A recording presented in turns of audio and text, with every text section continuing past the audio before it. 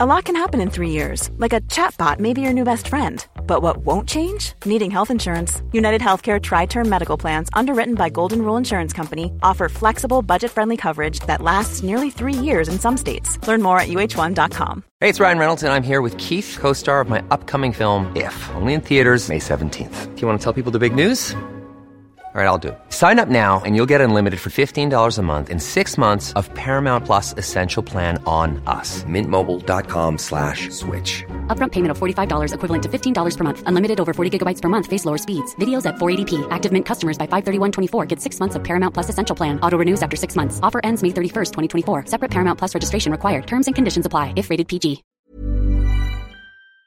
The Michael Reid Show. Wednesday morning, the 6th of November. Good morning, with much debate and discussion from now till 11 a.m. This is Michael Reid on LMFM. 39-year-old Richie Carberry was originally from Lucan but had lived in Bettystown for a number of years. Reports say he's been involved in the drugs trade for some time. The Irish Independent claims he was under pressure to pay back €700,000 to a major drugs dealer after he was robbed by a Moroccan gang in Holland. He's said to have been a stakeholder in €3.2 million worth of cannabis that Gardaí seized in Louth last week. He's reported to have supplied guns and drugs to a gang in Drogheda, and he's being linked to at least one shooting, an attempted murder at a halting site in Drogheda 2.5 years ago. On Monday night, he was the target, and despite having installed bulletproof windows at his home on Castlemartin Drive because of a previous attempt on his life, Carberry was murdered outside his home in Bettystown. He was shot several times by an automatic pistol at 20 to 12 and died in Our Lady of Lourdes Hospital in Drogheda just before 1 o'clock yesterday morning. Let's talk about this with local TD Thomas Byrne, Fianna Fáil TD, who's come in to us this morning. This has come to your doorstep now. Yeah, I mean, look, this is very, very concerning. We knew that certain individuals are moving back into the Eastmead area. That was mentioned in the media and was, I think, maybe mentioned by myself some time ago.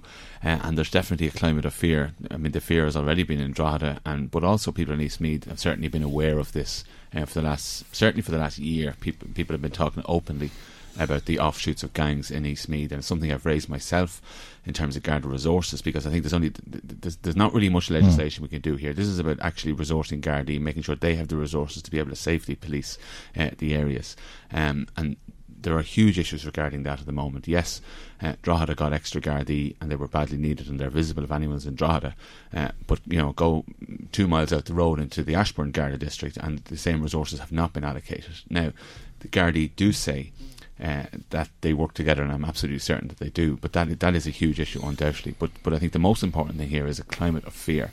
This is an area, it's a new area, the whole Eastmead Bettystown area. It's an area where the football team has got to an All-Ireland in the last couple of years, that the community is really coming together, and this has really installed a climate of fear in kids in particular, because kids are wondering where the next shooting will be, or why has this happened in our estate, or whatever. So that fear that is really evident in Drogheda, if anyone speaks to people in Drogheda, has definitely spread to all of Eastmead at the moment. Have you been speaking to neighbours? Certainly I know people who live in Castlemartin, yeah, absolutely. So yeah, there's a huge climate of fear. Kids what have they said to you? Well, I mean, what do you know about Richie Carberry, very little, or his wife, or his two daughters, his widow, or his two very daughters? Very little, and I mean, did anybody know that he'd installed bulletproof windows in his house? I certainly am not aware of that level of detail, and I certainly obviously have some sympathy for any children that's involved. I mean, they've lost a dad, but I mean, there's huge fear in the local community now, and that fear is really evident in children in school who know people who live there, who perhaps know the family or whatever. They're very, very afraid, and we've had hearing of children having nightmares.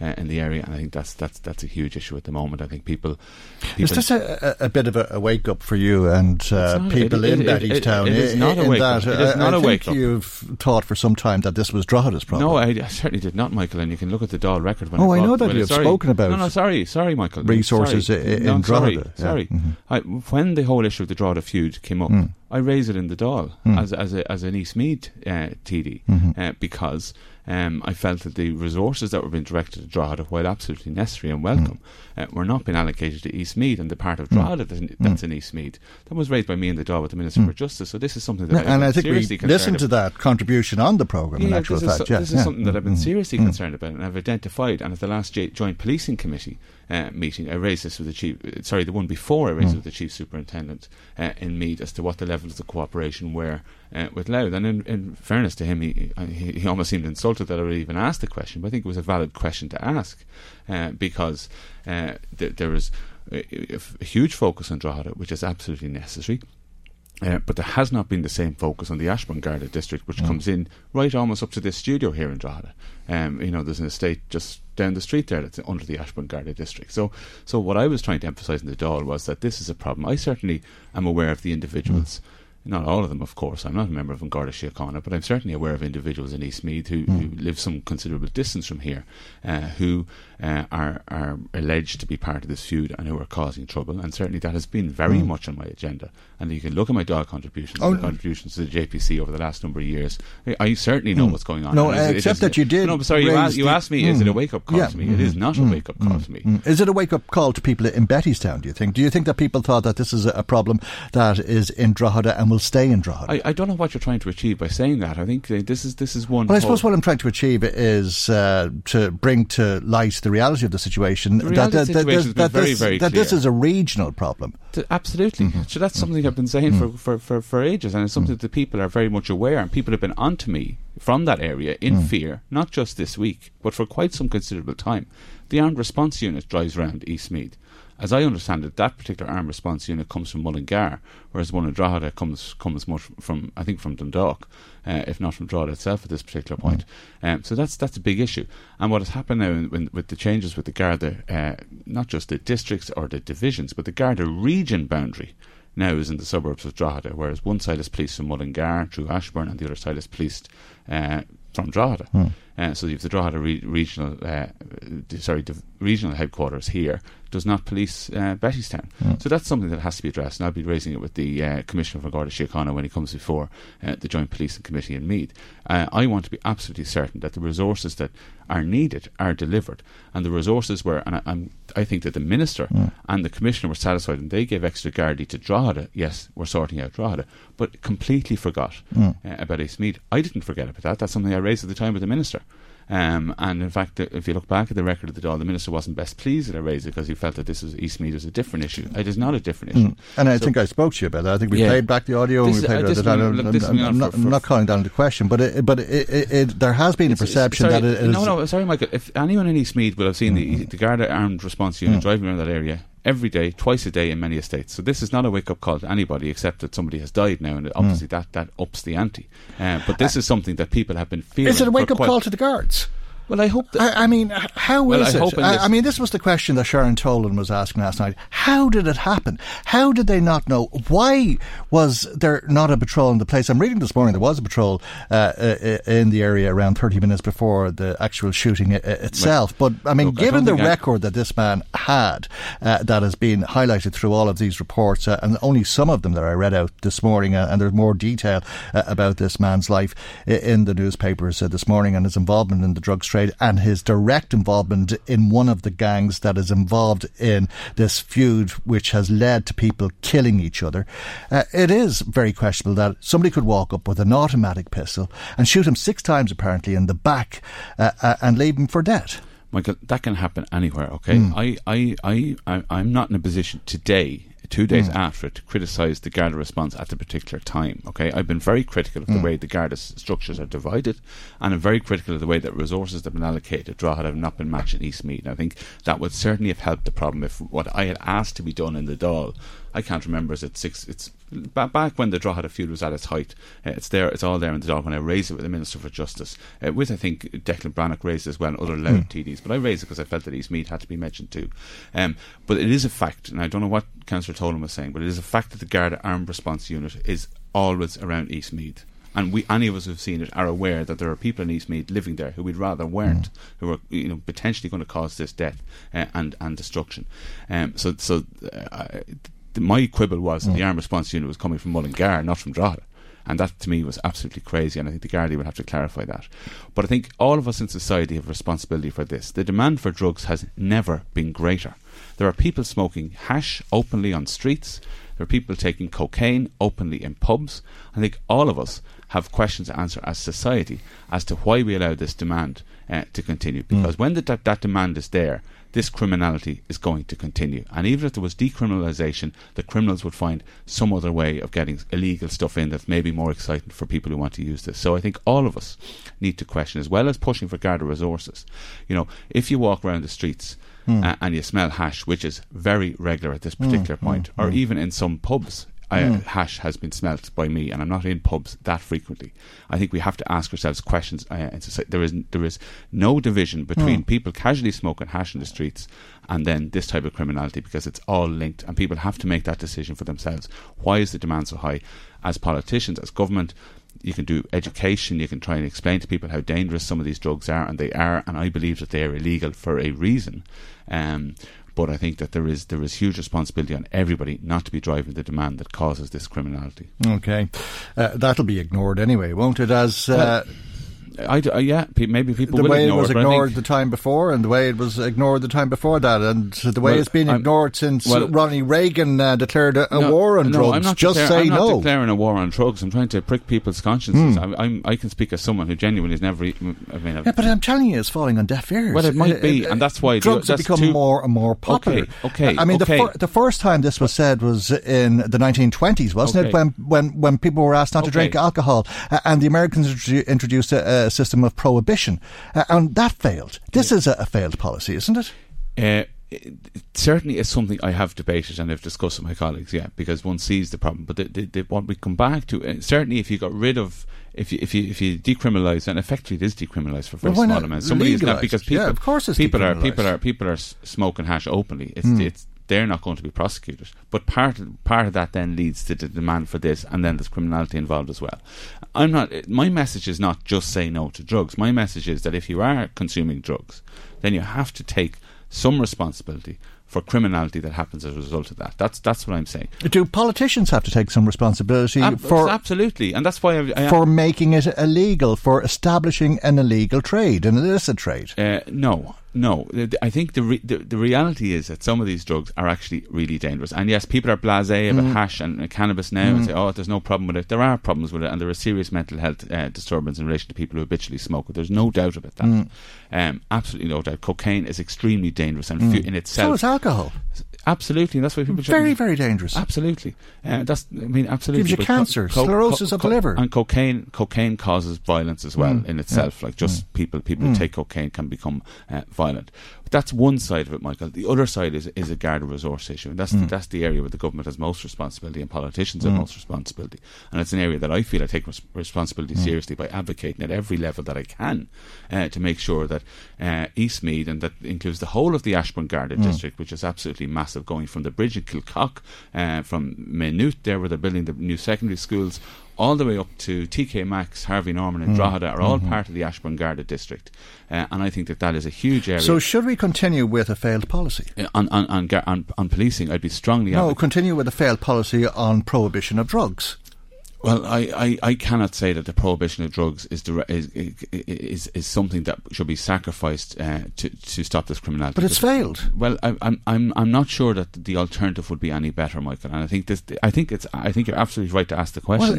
Hold on. But what happened? The alternative to complete failure, which has resulted in gangs and guns and killings, as well as the harm that people are doing to themselves by taking these illegal drugs. If it was legalised, there would be some regulation over the substances that people would use, and they'd be safer using them.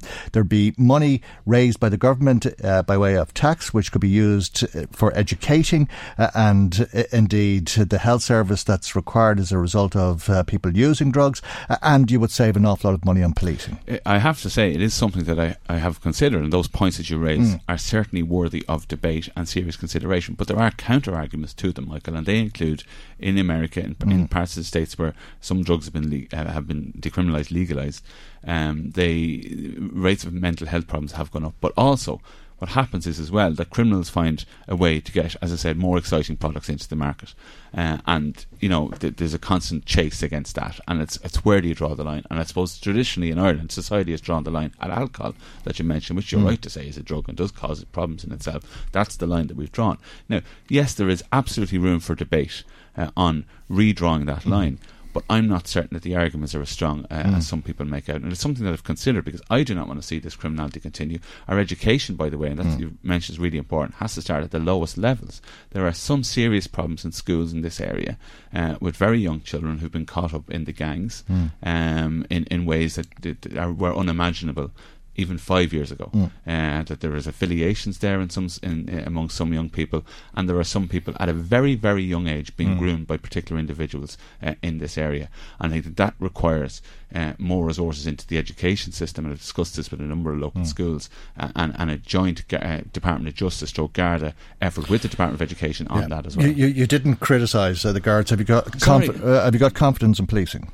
Well, I'm very reluctant to criticise the Gardaí in the middle of an investigation into a murder. Like I don't think that's going to help anybody. I know. Well, it's not just the middle of an investigation into a murder. No, it's at least 2.5 years on from this feud started, and at least another 2.5 years before that, since it was bubbling up. Yeah, and I've no difficulty in if we need to criticise them at some point. But let's just, the first point should be is that anybody who has any information whatsoever needs to ring the Gardaí, even if they think anyone who saw anything at all, if they're out for a walk anywhere on the night of the shooting, or if they saw anything that is suspicious, no matter how irrelevant they might think it is, please ring a Garda Síochána. That's the most important thing. They need all the information possible. But I have, Michael, pressed the case on numerous occasions to make sure that East Meath, the whole of the Ashbourne Garda district, which in my view is a forgotten area in terms of policing, is actually resourced properly, and that when they're allocating Gardaí to Drogheda and slapping themselves in the back, congratulating themselves, they completely forget the bit of Drogheda that's in Meath, the parts of Meath, Bettystown, Duleek, Stamullen, etc., that really feel the brunt of a lack of policing, and that has never been addressed, and those areas are all directly affected by this in various ways. And I'm going to keep pressing that case, and they need to get the message, and Commissioner Harris will hear it from me, and I'm sure every other politician in Meath at the Joint Policing Committee in Meath. I think it's coming up in a few weeks' time. Okay, we'll leave it there. Thank you for coming in to us this morning. Fianna Fáil TD for Meath East, Thomas Byrne. Michael at lmfm.ie. The Michael Reid Show. Now, the drugs problem, or the issue surrounding drugs, was debated in Dáil Éireann last night as well. But I want to quote Superintendent Christy Mangan when he said earlier this year that unless action is taken, that we are at risk of losing a generation of youth. And what's most worrying is how the scum involved in the sale of these drugs have now taken to murdering each other because of the turf wars between gangs on their illicit products. And of course, with the millions involved in the sale of drugs, this is now a big business for these thugs. But the murder last night of a 39-year-old man in Bettystown in my county of Meath, which is a result of the continuing feud in Drogheda, has brought this to a new and dangerous levels. And why is that? Because in this shooting, an automatic pistol was used, and in the 6 shots that were fired, 3 of those bullets, Can Corla, struck nearby cars in the Castlemartin Drive estate. So other innocent people, other than the intended target, could have been killed. Now, some years ago, when these incidents were starting to gather momentum in the Meath Louth area, I distinctly remember a homily from the then Bishop of Meath, Michael Smith, saying that we shouldn't as a society be dismissive of the lives of these people if they are murdering each other on the basis that they're all God's children. I like and respect Bishop Smith a lot, but I would have profoundly disagreed with his assessment on this occasion, because if these maggots want to murder themselves, I don't really care, and please God may they all burn in hell. But what I do care about is when their presence causes a threat to the lives of ordinary citizens, and their presence does, not just in terms of a threat to life, but how towns like Drogheda and Bettystown have to be shut down almost to police the impact of these feuds. So we saw last night that innocent people could have had their lives taken because of the scum and that lawlessness. Minister, that cannot be allowed to prevail in this country. Let the scum burn, but let the ordinary decent people in Bettystown and Drogheda deserve to live their life in safety. I listened to the very passionate contribution of Deputy Shane Castles. Wish to assure him, as indeed I assured Deputy Brannock earlier, that these are extremely serious issues in local areas, need to be dealt with. The issue of drug intimidation in communities is a very serious issue. Involves the targeting of persons who use drugs or their family or friends in relation to the matter of a drug debt. And Garda Síochána are taking action, will continue to take action in relation to drug-related intimidation, particularly where there is a risk of harm or to the life of persons involved. Now, we heard Thomas Byrne a little bit earlier on talking about children involved in distributing drugs. There was a Fianna Fáil motion in the Dáil last night which would hope to bring about an end to that, and that was the Minister for Justice, Charlie Flanagan, responding to that motion, and indeed to two local Fianna Fáil TDs, Shane Castles and Declan Brannock. Now, Wednesday morning, it means that the local newspapers are available to you. We have them here. Marie Kearns has the front pages in front of her to tell us what they're reporting on. We're going to begin this week with the Argus and an employment boost for Dundalk. That's right, Michael. It looks like more jobs are on the way for Dundalk. Panasonic Jobs Boost is the heading on the lead story in the Dundalk Argus, with the paper revealing that Panasonic Avionics Corporation is to open a repair shop for the aviation industry locally. Although there's no indications as yet of the quantity of jobs set to be created, the paper understands that there is potential for significant numbers. So good news there. OK, and from employment to industrial unrest, the front page of the Dundalk Democrat. That's right, Michael. It's leading with the news that industrial action at Dundalk IT is imminent. Donard McCabe writes that staff have voted by an unprecedented majority of 99.1% in a ballot for industrial action which took place last week. The dispute, the paper's reporting, revolves around what TUI members at DKIT describe as the failure of DKIT's President's Office and Institute Administration to adhere to national collective agreements, respect industrial relations mechanisms and engage in transparent and meaningful consultation on a range of issues. So I'm sure we'll be hearing more about that. A wonderful story then on the front page of the Dundalk Leader about a little girl's trip to America. That's right, and anyone familiar with the story of little Zoe Murphy will be delighted to hear this news today, that the paper revealing that Zoe's life-changing surgery in the USA last weekend was successful. The 2-year-old was born with quadriplegia and developed cerebral palsy at 21 months old, Michael, and the surgery she had there will greatly enhance her life, and it was only made possible because of the generosity of the people of Dundalk and surrounding areas who raised the target of €100,000 to send her there. So that's great news. The Drogheda Independent then on its front page mourning the loss of a local legend. That's right, the loss of the late great Vincent Hoy, the ex-Drogheda United chairman. And thank you, Vincent, is the strapline heading there on the paper. And it's a lovely tribute to Mr. Hoy, Hubert Murphy, writing that he wore his heart on his sleeve for 84 years and leaves an incredible legacy, an undeniable mark on his hometown that time nor man will ever erase. And inside the paper, across 5 pages, Michael, there's pictures, tributes and memories highlighting Vincent's many contributions to the town and his many attributes and achievements. To Bettystown and indeed that murder that we've been talking about, that's the story that makes for the front page of the Meath Chronicle this week. That's right. And inside the paper though, Michael, if you are involved in or if you have an interest in the Pride of Place Awards, check out the 13-page special supplement in the Chronicle today, which celebrates communities from all over Meath who are honoured for their outstanding endeavour and spirit at this year's awards. Very good.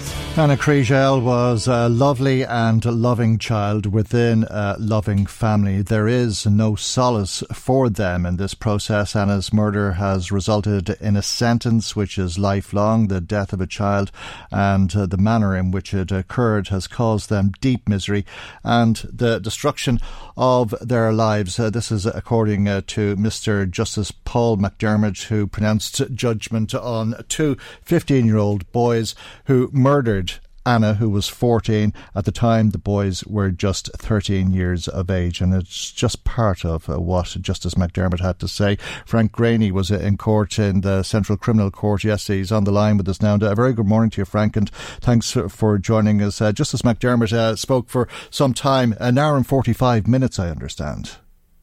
That's right, yes. It did take him some time to outline, I suppose, the reasons and how he was guided to arriving at the sentences that he handed down yesterday. He is required, or was required, under the Children Act, to which he was governed, obviously, because of the boys' ages, 13, as he mentioned, at the time. They killed Anna Kriagel in May of last year, 15 years of age now. So the law actually states that he has to give details as to how he arrived at his decision. But he opened up his lengthy judgment yesterday morning by paying tribute to Anna, which I thought was a very nice and sensitive place to start, because more often than not, in my experience covering trials down through the years, albeit nothing will compare to the trial that has just come before the Central Criminal Court, the murder of Anna Kriagel. I don't think any trial comes anywhere close to how horrific that was. But more often than not, what happens is, and for obvious reasons, the jury is only really concerned with the events leading up to a person's life, how a person died, and those responsible in the dock, and the evidence presented to them all relates around the killing, the moments, the final moments of a person's life. But in this case, it was very different, because we all got a glimpse into the life, albeit short life, that Anna had led long before this happened to her. Geraldine Kriagel gave evidence at the beginning of the trial, so too did her husband Patrick, and she said that they adopted Anna from her homeland of Russia when she was 2.5 years of age and brought her back to Leixlip. And she described her love of dancing and of singing and how she used to practice dance moves in their living room. And her victim impact statement last week, which she delivered herself from the witness box, was so eloquent and so emotional and so powerful. And it gave us more of an insight into Anna's life. She has 2 sisters over in Russia. Arrangements were being made for her to go over and meet them for the first time. And sadly, that will never happen. But the judge did begin by noting that, by saying that evidence in a trial can sometimes deflect from the life of a person. But he said he wanted to make it clear that Anna's life was of supreme importance and central to today's hearing, or to yesterday's hearing. He said that she should not be defined by the crimes committed against her, because her life was far greater than that. He spoke about how she loved life, how she approached it with great energy, fun and imagination. And I thought that was really interesting, because Mr. Justice McDermott has never met Anna Kriagel. I have never been lucky enough to meet Anna Kriagel. You and your listeners, I imagine, don't know Anna Kriagel. Many people around the country who were reading the newspaper coverage today will not have known Anna Kriagel. But you really got a sense throughout the trial of who she was and what a wonderful, beautiful child she was. You look at those photographs doing the rounds today. She has a big, beautiful, beaming smile. Her eyes are dancing in every one of those photographs. She just really seems like a wonderful young person, and it's so tragic to think that her life was taken in such circumstances. And the judge was mindful of that yesterday. That is clearly something he would have had in the back of his mind in relation to victim impact statements that Geraldine delivered last week. He would have had to take that into account when he was constructing his sentence. I suppose it's true to say, in relative terms, few people would have known little Anna, and she really was just a little girl. But in the short time that she spent on this planet, undoubtedly there were a lot of people who knew her or would have had an indirect relationship to her and would be affected by all of this. When you think of her friends, her school mates, her teachers, her own family, and indeed the families of the boys who carried out this terrible deed, let alone the whole community and other people who may have had some direct or indirect involvement in all of this. Tell us about the court and the setting in the court, because this was a long hearing, obviously, and Geraldine and Patrick sat together along with their supporters. What else was happening in the court? Well, it started at it started about 11:15. It was set down for 10:30 yesterday morning, but there was a slight delay. Boy A was first in just before 10:30. He came in with his parents and his grandparents, and they sat together in a bench directly behind a row of benches where the various lawyers were sitting. Directly behind him then was Boy B. He walked in shortly after him, holding his mother's hand. He held her hand throughout the sentencing yesterday.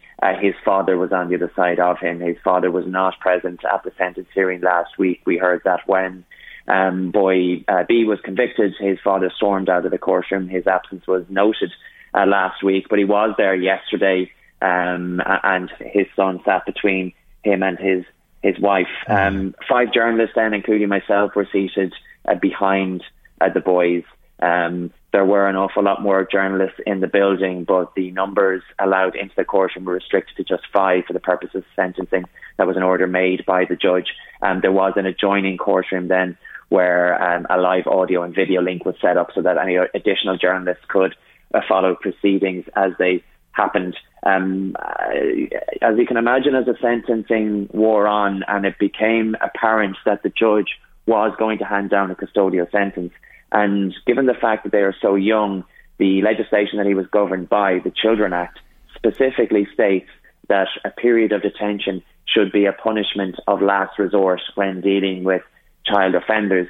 Now, both he and a colleague of his in the Central Criminal Court, when dealing with a separate case the day before involving a teenage boy who tried to kill a woman in Dunleary back in 2017, both judges remarked on the fact that this piece of legislation does not deal with children who commit murder.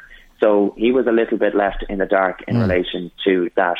The decision that he had to make over the course of the past few days was not an easy one, clearly because there's no precedent really. These are the youngest murderers convicted in the history of the state.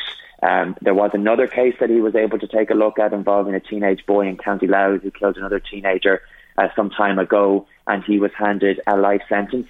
And there was a review put on that sentence, a 10-year review. The boy did come back before the courts after 10 years, and it was decided that he should serve an additional few years, and he has since been released. So he would have been guided by that. He would have also had the assistance of the various reports that were compiled as part of the sentencing process, reports that he asked to be compiled, such as psychological reports, psychiatric reports, probation reports, things like that. So all of that would have fed into the decision that he made yesterday. But it became abundantly clear that he wasn't going to consider or entertain a non-custodial option because of the magnitude of what the boys did in taking Anna's life in such violent circumstances. And when it became clear and when it started to dawn on boy A's mother in particular that her son was going to be handed a lengthy sentence, she became very upset. She was crying throughout. She was wiping tears away. And at one point, just before he was sentenced, boy A could be seen leaning into her and whispering something into her ear, words of comfort, no doubt. The two boys themselves seemed quite impassive throughout yesterday's sentencing, but boy B's father, again, didn't quite storm out of the courtroom yesterday, but did become very upset. He broke down after the sentence was handed down. Boy A was handed a life sentence, but the court did order for a review to take place after 12 years. He was also handed an 8-year period of detention for the aggravated sexual assault which he was convicted of. That is a crime that he still claims he did not commit. So he hasn't accepted responsibility for that. That's something that the judge would have obviously taken into account. Boy B was sentenced to 15 years for Anna's murder, with a review to take place after 8 years. And after boy B's father learned that that was his fate, he became very upset. They're very significant sentences, particularly for children. But Justice McDermott spent a long time outlining the logic behind the sentence that he was handing down to the two boys. Justice McDermott, I don't think, has ever come across a case like this. As you say, the youngest killers ever in the state. No judge, in fact, has. And indeed, I'm sure the same is true of you, Frank, seasoned as you are on court cases. But what are your thoughts on what you've sat through on the two boys? I mean, obviously there's restrictions on what can be said about the boys, but we do know that the reports that you spoke about a moment ago said that there was no mental illness, there was no personality disorder, and there's no explanation as to why they did this. What's your thoughts to conclude this morning with us? And that is the big question mark, isn't it? Is that we still don't know, despite the efforts of professionals who have spoken to the boys since they were convicted of murder, we still don't know why they killed Anna Kriagel. And that's a question that will no doubt haunt Geraldine and Patrick, because the only logical explanation in the absence of a motive is that they killed her because they could, because they saw her as an easy target, and because they wanted to. And that, in my opinion, is pure evil personified. That they identified Anna Kriagel, who was suffering certain issues, health issues as a child, but also she struggled to make friends as a teenager and was a vulnerable person. I think that will go a great deal to helping Geraldine and Patrick on their very difficult journey, the lifelong sentence that they've been handed down. I mean, Geraldine spoke in her victim impact statement about how traumatic it was those 3 days when Anna was missing before her body was found in that derelict farmhouse in Lucan on May 17th of last year. How difficult it was not knowing where she was and not knowing what had happened to her, and how difficult it was now, sometime later, knowing that there were 2 people out there who did. So it's the unanswered questions. We still don't know why, and may never know why the boys killed Anna Kriagel. Certainly the only 2 people that can answer that question is them. Boy A doesn't fully accept responsibility for murdering Anna. He does accept that he caused her death, but he claims it was unintentional. And now intention is obviously a very important ingredient when it comes to a murder conviction. So he doesn't fully accept the jury's verdict. And boy B doesn't accept it at all. He still maintains that he had nothing to do with Anna Kriagel's murder. In relation to the case itself, you know, I have covered some harrowing cases down through the years. You do become somewhat hardened by them. You do look at it as your job, and you have to. You know, you find a way to leave this stuff at the door and go home and don't think about it again until the next day. But that's a luxury that the Kriagels don't enjoy. And to be honest, during this trial, that's a luxury that I know my colleagues didn't enjoy. Everybody has been deeply affected by this case. Mr. Justice McDermott spoke about how it has affected people right across the country. The thing is, you sit through these cases for 8 weeks and the public is only given the tip of the iceberg in relation to what is said in court. Because of the graphic nature of the details that I and my colleagues sat through, we couldn't possibly reveal those details to the public. Some of them were just so graphic. But whatever about me and my colleagues, we're professionals and this is our job. Geraldine and Patrick Kriagel did absolutely nothing to find themselves in the position that they found themselves in, sitting through this evidence, the forensic evidence in particular, the post-mortem evidence. It took Professor Mary Cassidy, the former state pathologist, hours to outline the details of her report. I won't go into them this morning, but such was the extent of the injuries to Anna Kriagel, 14-year-old Kildare schoolgirl. Such was the extent of the injuries. It took Professor Cassidy that long to go through them in detail. The boys were excused from that particular part of the trial. There were applications made in the absence of the jury that they would find the details of essentially what they did to her too distressing to sit through, and they were excused because of their age. The Kriagels bravely decided to sit through that and found the strength from God knows where. I have no doubt that they were thinking about Anna Kriagel and that possibly gave them strength to sit through that. But that's something that sticks out for me, is to sit through that and to hear such clinical evidence about what happened to their beloved daughter must have been very difficult for them. As they left court yesterday with the same grace that they have been throughout proceedings, I mean, they didn't let their emotions get away from them at any point, really. You know, even when the verdicts were handed down and emotions are high, they were very respectful and very dignified, and they held themselves with such grace and such dignity. It was the same yesterday when the sentence was handed down. And I'll just leave you with the words of Patrick Kriagel when he spoke to the gathered media outside, and he said that justice had been served for Anna, and he said, "For our part, forever is not long enough. Please remember Anna and keep her in your hearts somewhere." And I thought those parting words were particularly impactful, because I think Anna Kriagel's story has touched many lives. I think her legacy will live on. I think people now around the country are having very important conversations with their children on the back of what happened to Anna Kriagel. They're looking more closely at what their children are accessing online and what they have potentially got access to. Cyberbullying has now become a discussion again. It's been a discussion down through the years. Anna Kriagel was bullied online extensively. There have been conversations, even in the Dáil chamber, down through the years in relation to how we tackle cyberbullying. Clearly not enough is being done. That's a conversation that is starting again. And hopefully, fingers crossed, we'll never have another situation like we have had with Anna Kriagel, that something will be done to protect our children a little bit better. Frank, thank you very much indeed. That's our courts correspondent, Frank Greeny.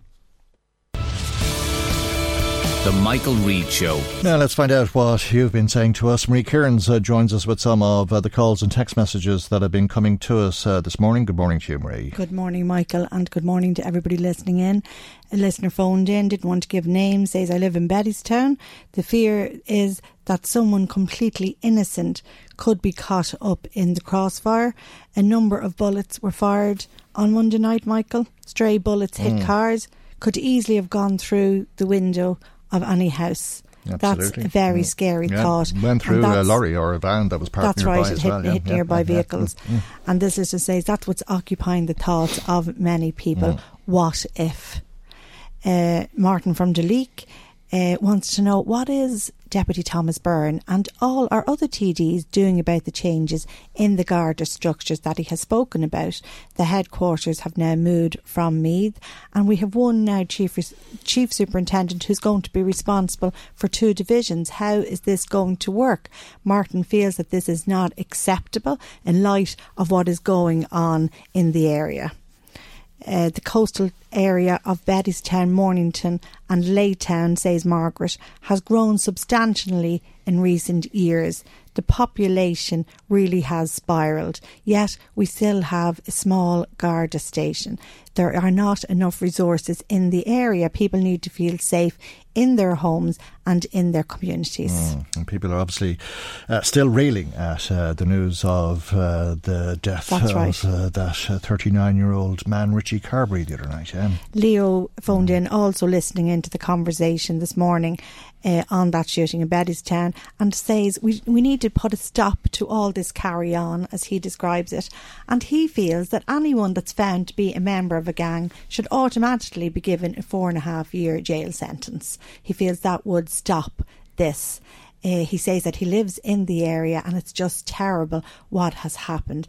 That he was listening in yesterday to your interview with Councillor Sharon Tolan, who spoke about meeting the deceased walking on the beach.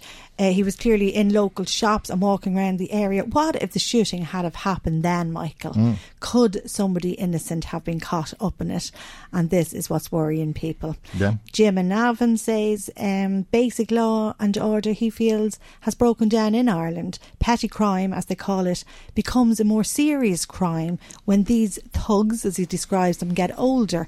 There needs to be a serious discussion between Gardaí, the judiciary, to stamp out this scourge. It's ruining the lives of decent people trying to live their lives, says Jim in Navan. Well, I'm not sure it is petty crime.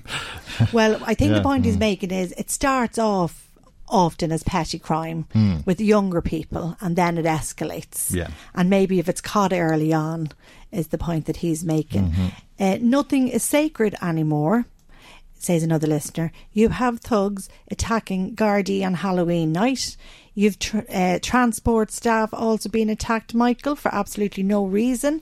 Young people running riot on our streets, being able to get away with it. And then you hear of somebody being shot down in cold blood. It's absolutely terrifying and very worrying for law-abiding citizens in this country who no longer feel safe. This is not the Ireland I want to live in, nor the Ireland I want for my children. I feel that it's a huge issue that needs to be tackled, and the government needs to really devote its energy to this. I feel that there should be more collaboration with the judiciary, and there needs to be a big think tank on sentencing and where that is going, says this listener. Well, it's one of many crimes. Obviously, there's a dead body. A man has been killed, and it rarely gets that serious. But this part of the world has been described as lawless ever since the abduction of Kevin Lunny. He's been speaking to Jim Fitzpatrick on BBC Spotlight. So I came up the lane as usual. Didn't notice or suspect anything. Looking forward to seeing the kids. And then noticed, about 2/3 of the way up the lane, noticed a white car just ahead. I knew it was unusual because there wouldn't normally be a strange car on my lane. So the next thing I was aware of is that they had put the car into reverse at high speed. And I just was conscious of looking. The car was basically jumping on the road. It was as hard as they could drive it backwards. It was reversing towards me. And then almost instantly then it smashed into me. I could see the front of the Jeep crumpling, and so I was disoriented. Then I could see out the front window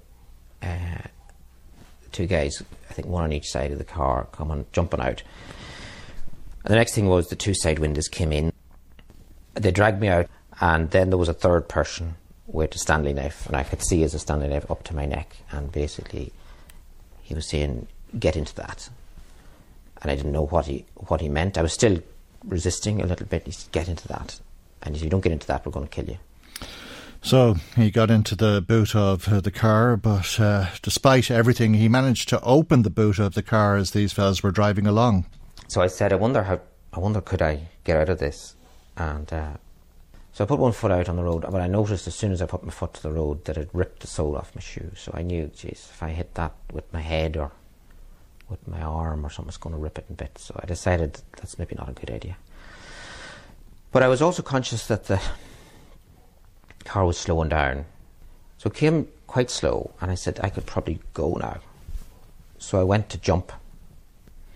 But I hadn't realised that one of the third guy inside the car had taken the seats down. So he had come into the boot sort of on his belly and had caught my right foot.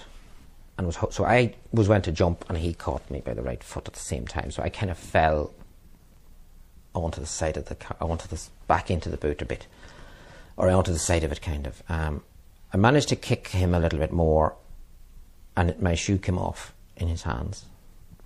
So I kind of then fell out onto the road.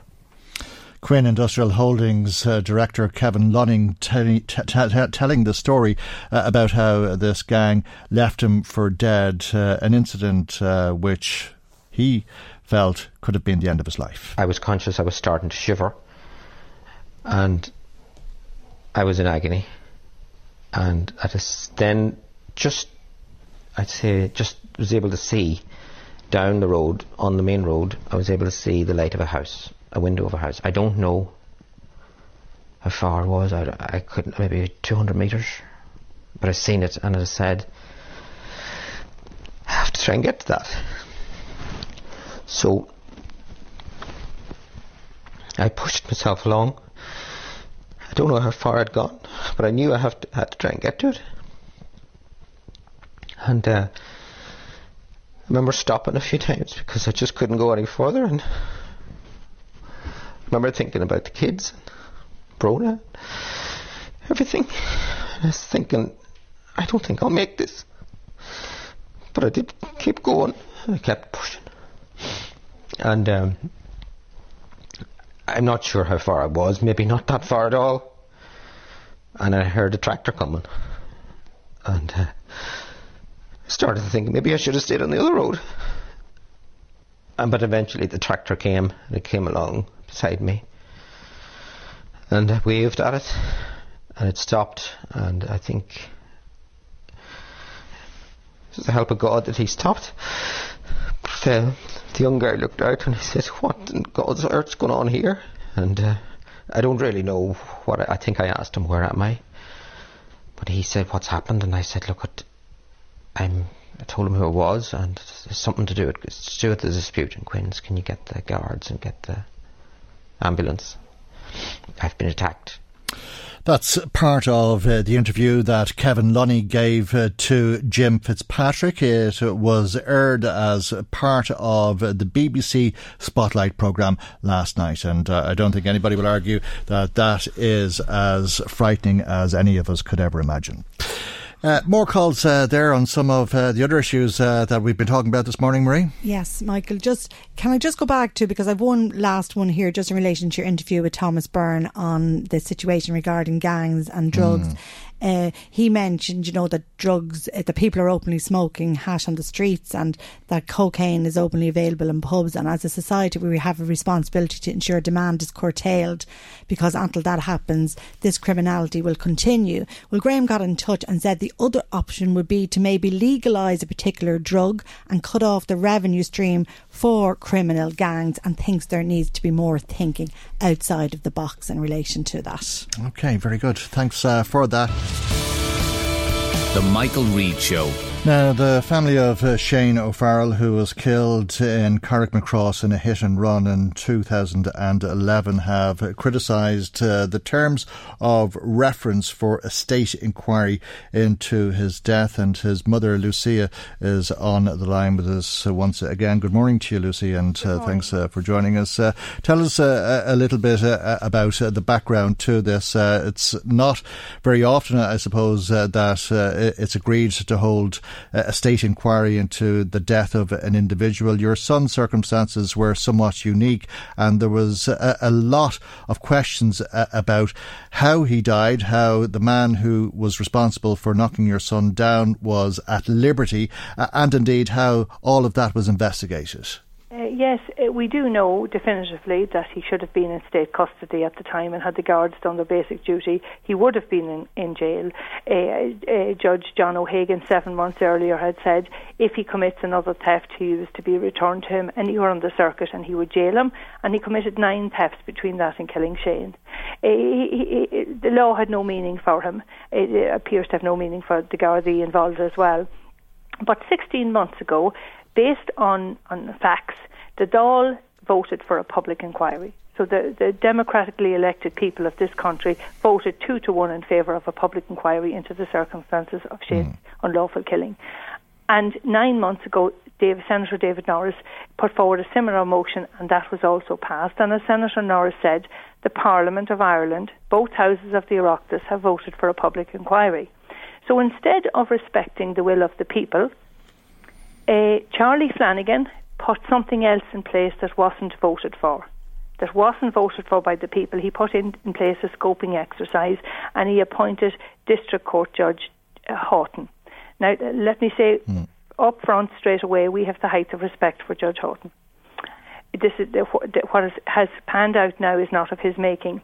Now, and what Gerard Houghton's role in all of this was to take a look at what was known so far. That's the scoping exercise, and to help set the parameters for how this inquiry would be held. They're the terms of reference. The terms of reference really frame the actual inquiry. So if there's a public inquiry, they would frame the actual inquiry, and they actually affect what matters can be considered, and consequently what recommendations the judge can ultimately make. Yes. But Charlie Flanagan now has really put a spanner in the works, and it looks like quite a sinister view is being taken by our family of what has happened, because when the vote of the Dáil and Seanad has taken place for a public inquiry, the minister is obliged to respect the vote of the Dáil, and instead of that he's put a scoping exercise in place.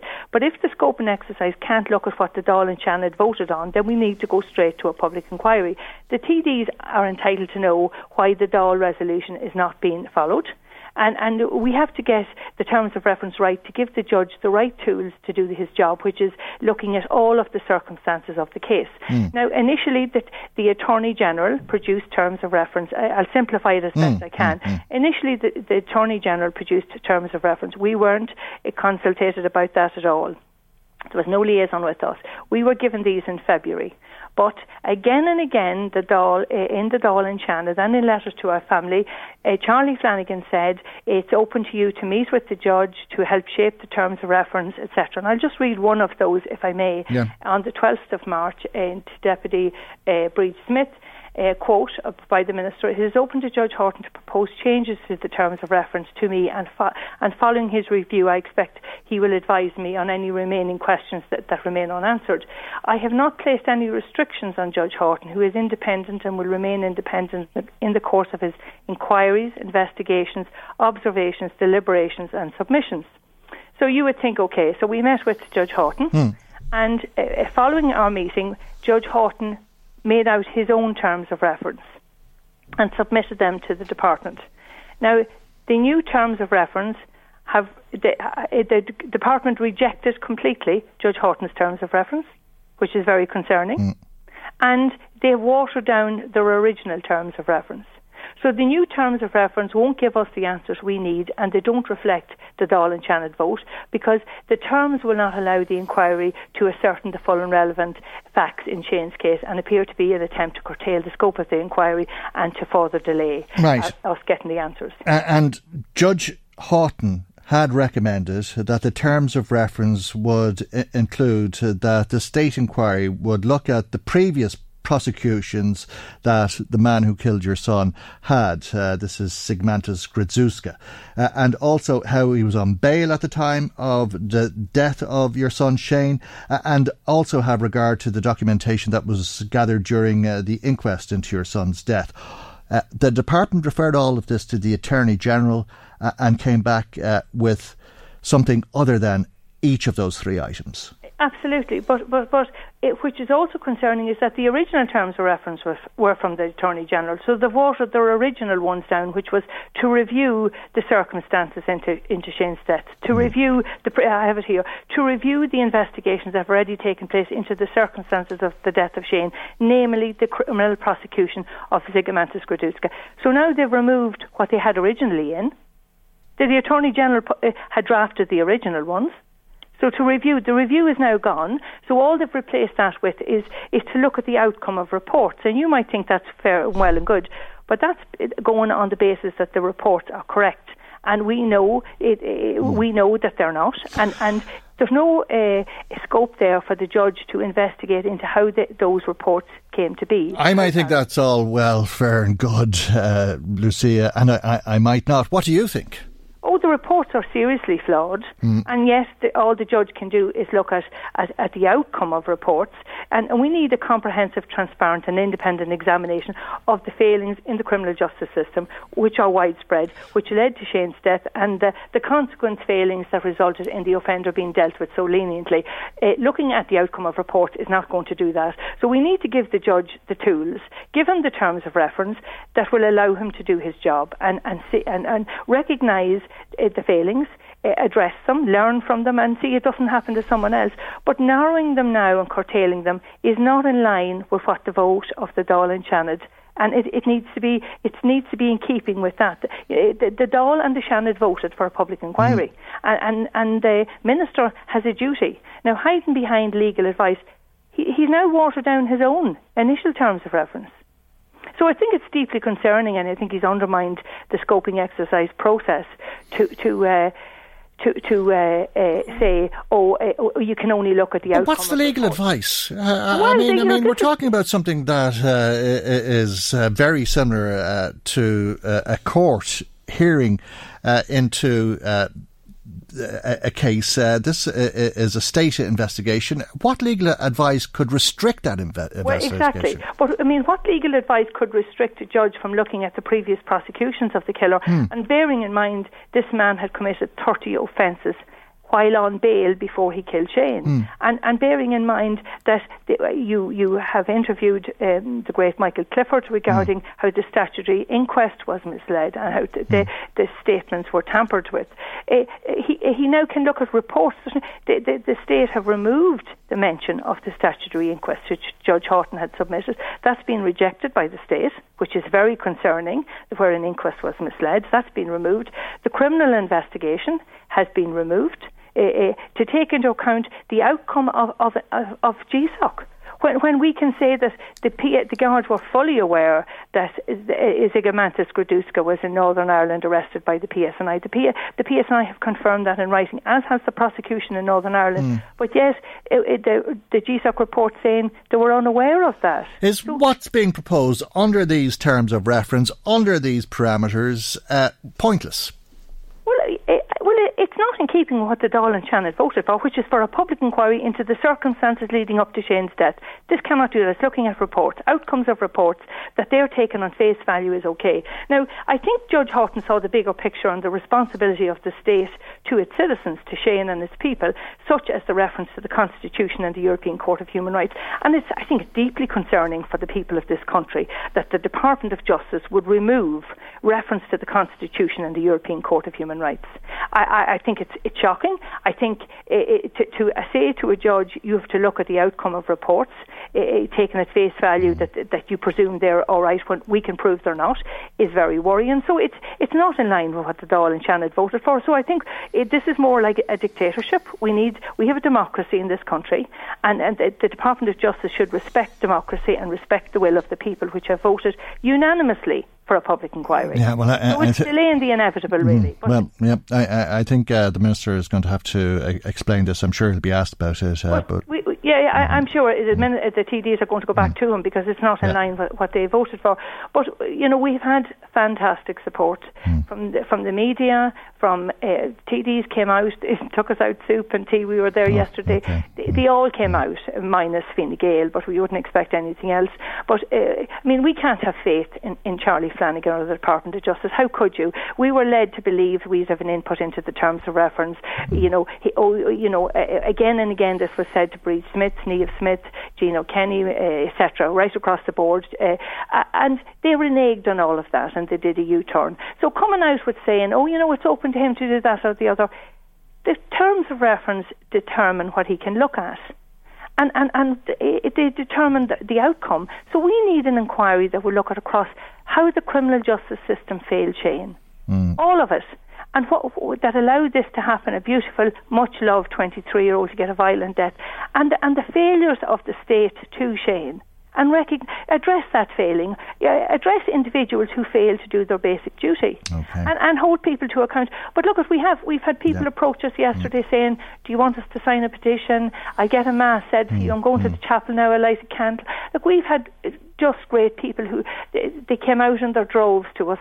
They carried us really yesterday. We've met such great goodwill that you can really, it was palpable, the goodwill we felt, and I'm sure there's some comfort in that, but there's probably more pertinent responses that you'll be looking for. I'm sure the Minister will be asked some serious questions and will need to explain the logic behind restricting a state investigation like this. Well, I think the very simple thing is they haven't complied with what the Dáil and Shannon voted for, leading to the circumstances into Shane's sin, the widespread failure to Shane where a man was in multiple breaches of bail and yet granted bail and continued to reoffend and granted bail again and again.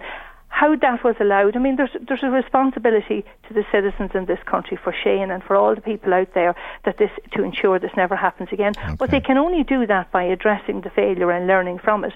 And they have a duty to the vote in the Dáil. They'd be very quick if it was the other way around and they got a vote that they wanted, that they were respecting the will of the people. There is a vote there from both houses of the Oireachtas, and the Minister should respect that because he's only delaying the inevitable. Fine Gael won't be long in power. Their days are numbered, and the quicker the better, really, because they have done nothing but abuse our family. Okay, well, no doubt we'll hear more about this later in the day. We leave there for the moment, Lucia. Thank you very much. Thank you as always. Thank you very much. Always nice to talk to you. That's Lucia O'Farrell. The Michael Reid Show. Now, we know there's a lot of homeless people in this country, officially more than 10,000 people who are homeless in Ireland. But why does somebody become homeless? Is there a typical homeless person for that matter? I'm sure there isn't, but there would appear to be some common traits or some experiences that many people who are homeless have had. And this is highlighted in a report by DCU's Educational Disadvantage Centre and the Peter McVerry Trust on young homeless men's experience of the education system. We're joined now by Father Peter McVerry. A very good morning to you as always, Peter, and thanks for joining us. Is there much surprise in what you've been reading in this report?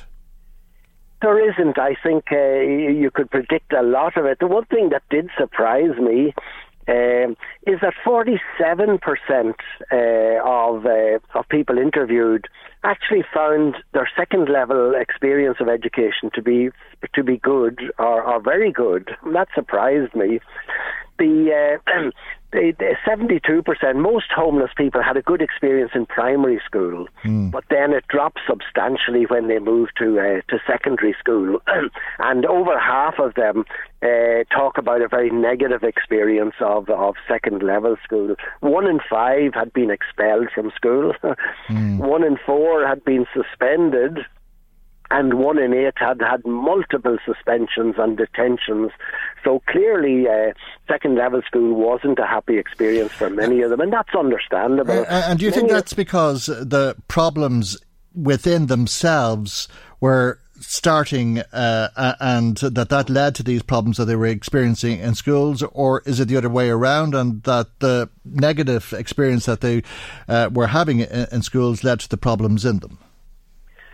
I think it's a combination of two things. One, many of them did come from difficult backgrounds. They came from families that were in poverty and that were stressed. They came from very deprived communities, dysfunctional families, and quite a high percentage of them had experienced childhood traumas, such as violence at home or sexual abuse.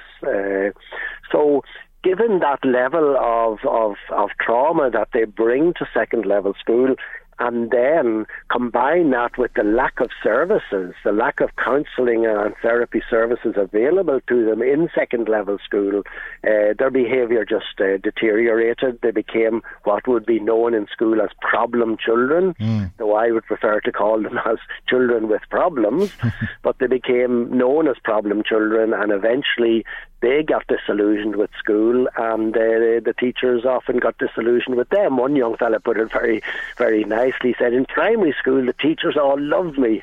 In secondary school, the teachers all hated me. Yeah. So and I suppose that brings us to one of the recommendations, which is to provide support for these young people. I think schools need to. And particularly, I think today, there's a lot more difficulties in school, teachers having to cope with much more difficult behaviour. I think we do need a greater range of services available, like counselling and therapy and mental health supports. That's a huge issue in schools today, I think, for people. And the services just are not adequate to meet those needs. And what happens then is those kids either end up walking out of school because their needs are not being met, or they end up getting constantly suspended to the point where effectively they're expelled. And that is the last resort, isn't it, when there's no other option. But perhaps there should be another option, and if children get to that point, you've asked that alternatives would be looked at. Yeah, absolutely. I mean, this should be addressed much earlier in their educational experience, but schools don't have the resources. I can sympathise with schools. If you have a classroom of 35 kids and 3 of them are acting very difficult, and it's making it very difficult for the other 32 to learn or to have an environment in which they can learn, it's very difficult for teachers and principals to address that if the supports aren't there, and in many schools the supports simply aren't there. And quite often, I suppose, people would expect that the supports would come from the teachers. Well, the teachers are not trained to deal with mental health. The teachers are not trained to deal with childhood traumas. No, I don't think teachers are trained to teach. I think we need other services there with professionals who can address these needs of what I think now is a substantial minority of children. Indeed, and many of the children that we're talking about who are adults now or young men will also form families, and their children will be homeless as a result of their homelessness, and support should be given to children who are homeless. Absolutely, and children who are currently homeless and living in hotels and bed and breakfast, their educational experience is going to be very difficult. They're stressed out, they go to school stressed out, they find it very difficult to come home and do homework. There's no space to do homework. They don't have the mental space to do homework because they're wondering where are they going to be staying tonight. I think we are piling up problems going into the future. But one thing that did come out in the survey was there is a great desire for further education amongst homeless people. Many of them, they say the worst thing in their life that they did was to leave the educational system, because they know that without an education there is no future for them, and they would really love to get back into education, but it's very difficult to do that if you're living in emergency hostels, if you're in a hostel where you have to leave early in the morning and not allowed back till the evening. And if you don't have the supports that you need to continue learning after school hours. So the real strong desire to now continue their education, but finding it very, very difficult and with very little supports to help them to do so. It's sad in many ways, isn't it? I mean, 80% I think of the men surveyed said if I had it all again, I'd go back and complete my education. But many of them were depressed or feeling anxious when they were in school, and that comes back to the other points that you were making earlier on. Yes, it's you can't study if you're stressed, or if you're depressed, or if you're wondering, are your parents going to be in the pub all night, or is your dad going to beat up your ma again? If you have those sort of dysfunctionalities within the family, it's impossible to study in school. Your body is in school, but your mind is somewhere else. Your mind is worrying about events that have been happening at home, or events that may possibly happen at home in the next day or two. Okay, well, it gives us some insight, I suppose, into what is far too significant a proportion of the population, but we have to leave it there for the moment, and thank you very much indeed for joining us ahead of the launch of that report. That's Father Peter McVerry. The Michael Reid Show. Yeah, back to the gangland killing in Bettystown. Local area councillors Sharon Keoghan and Independent Councillor in Fine Gael's Paddy Mead are on the line, and good morning to both of you, and thanks for joining us. Paddy, what are people saying to you locally? Look, it's a big shock. Anyone who lives in an estate or in an area, to have anyone shot near you is shocking, upsetting and scary, because while it appears to be gang related, and it's only members of gangs that have been attacked, people obviously have a fear that, geez, what if I was walking on that street that night? Well, were people afraid yesterday? Did people know who this fellow was? Yes, some of the neighbours there that I was talking to seemed to know the man to a certain extent. Yeah, they knew that they tried to kill him before in March, and that he had installed bulletproof windows in his house. It did appear that some of them were aware of some issues, yes. A terrible way to have to live, isn't it? Yes, and obviously, there's a Garda investigation, and I'm no expert in that, but if it is gang-related and if it is drug-related, there's a message out there to anyone who's on the fringes of a thing. If you go to work on a farm, there's a possibility you might get kicked by a cow. If you go and you decide in your life you're going to deal drugs, there's a serious threat that you might get shot. And if by all accounts it is gang related, and it's to do with the drug feud in Drogheda. Sharon Keoghan, what are you hearing from people? Look, I think everybody's in shock, and I suppose communities are in shock. It is terribly sad for the family that has been affected, and the people that have lost this particular individual.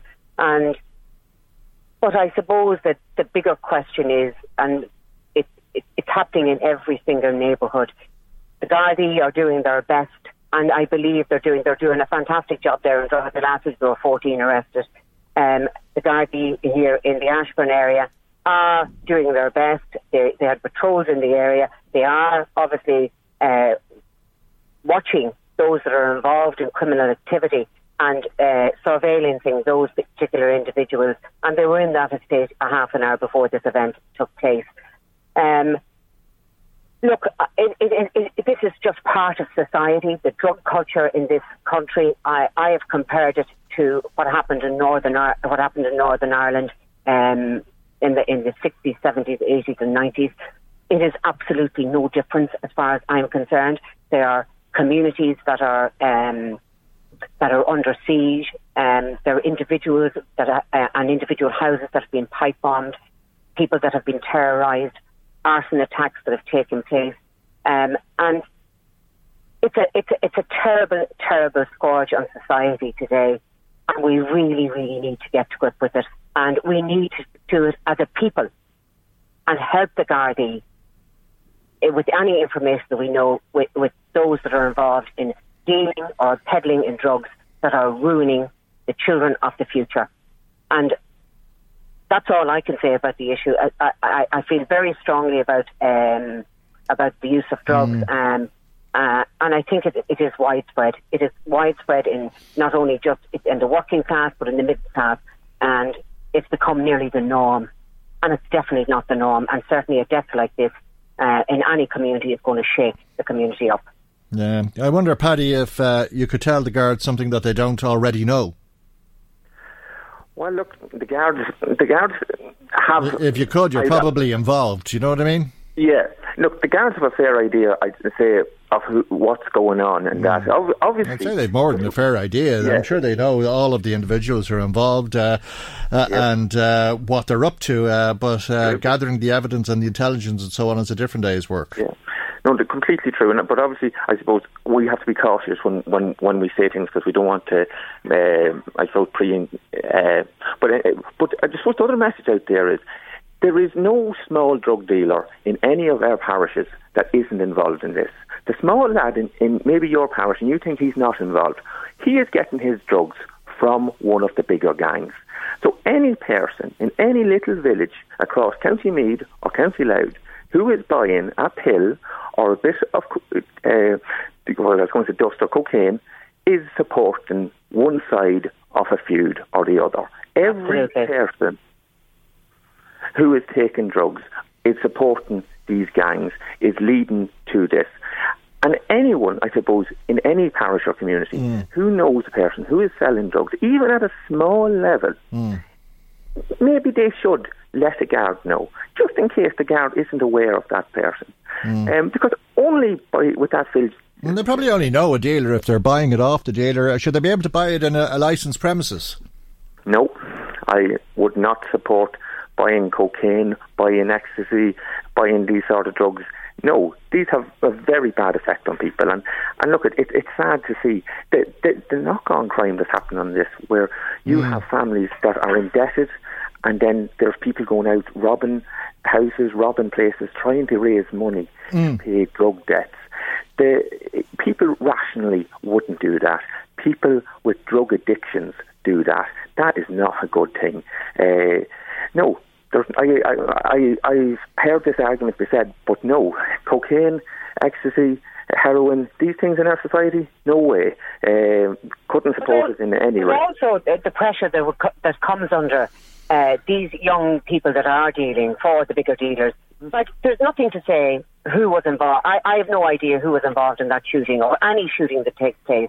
But you know, well, read the papers. Read the papers. Read the papers, or talk to people locally, and you'll find out very quickly. I mean, it's no secret. Everybody knows who's involved in them, except Sharon Keoghan. So, sorry.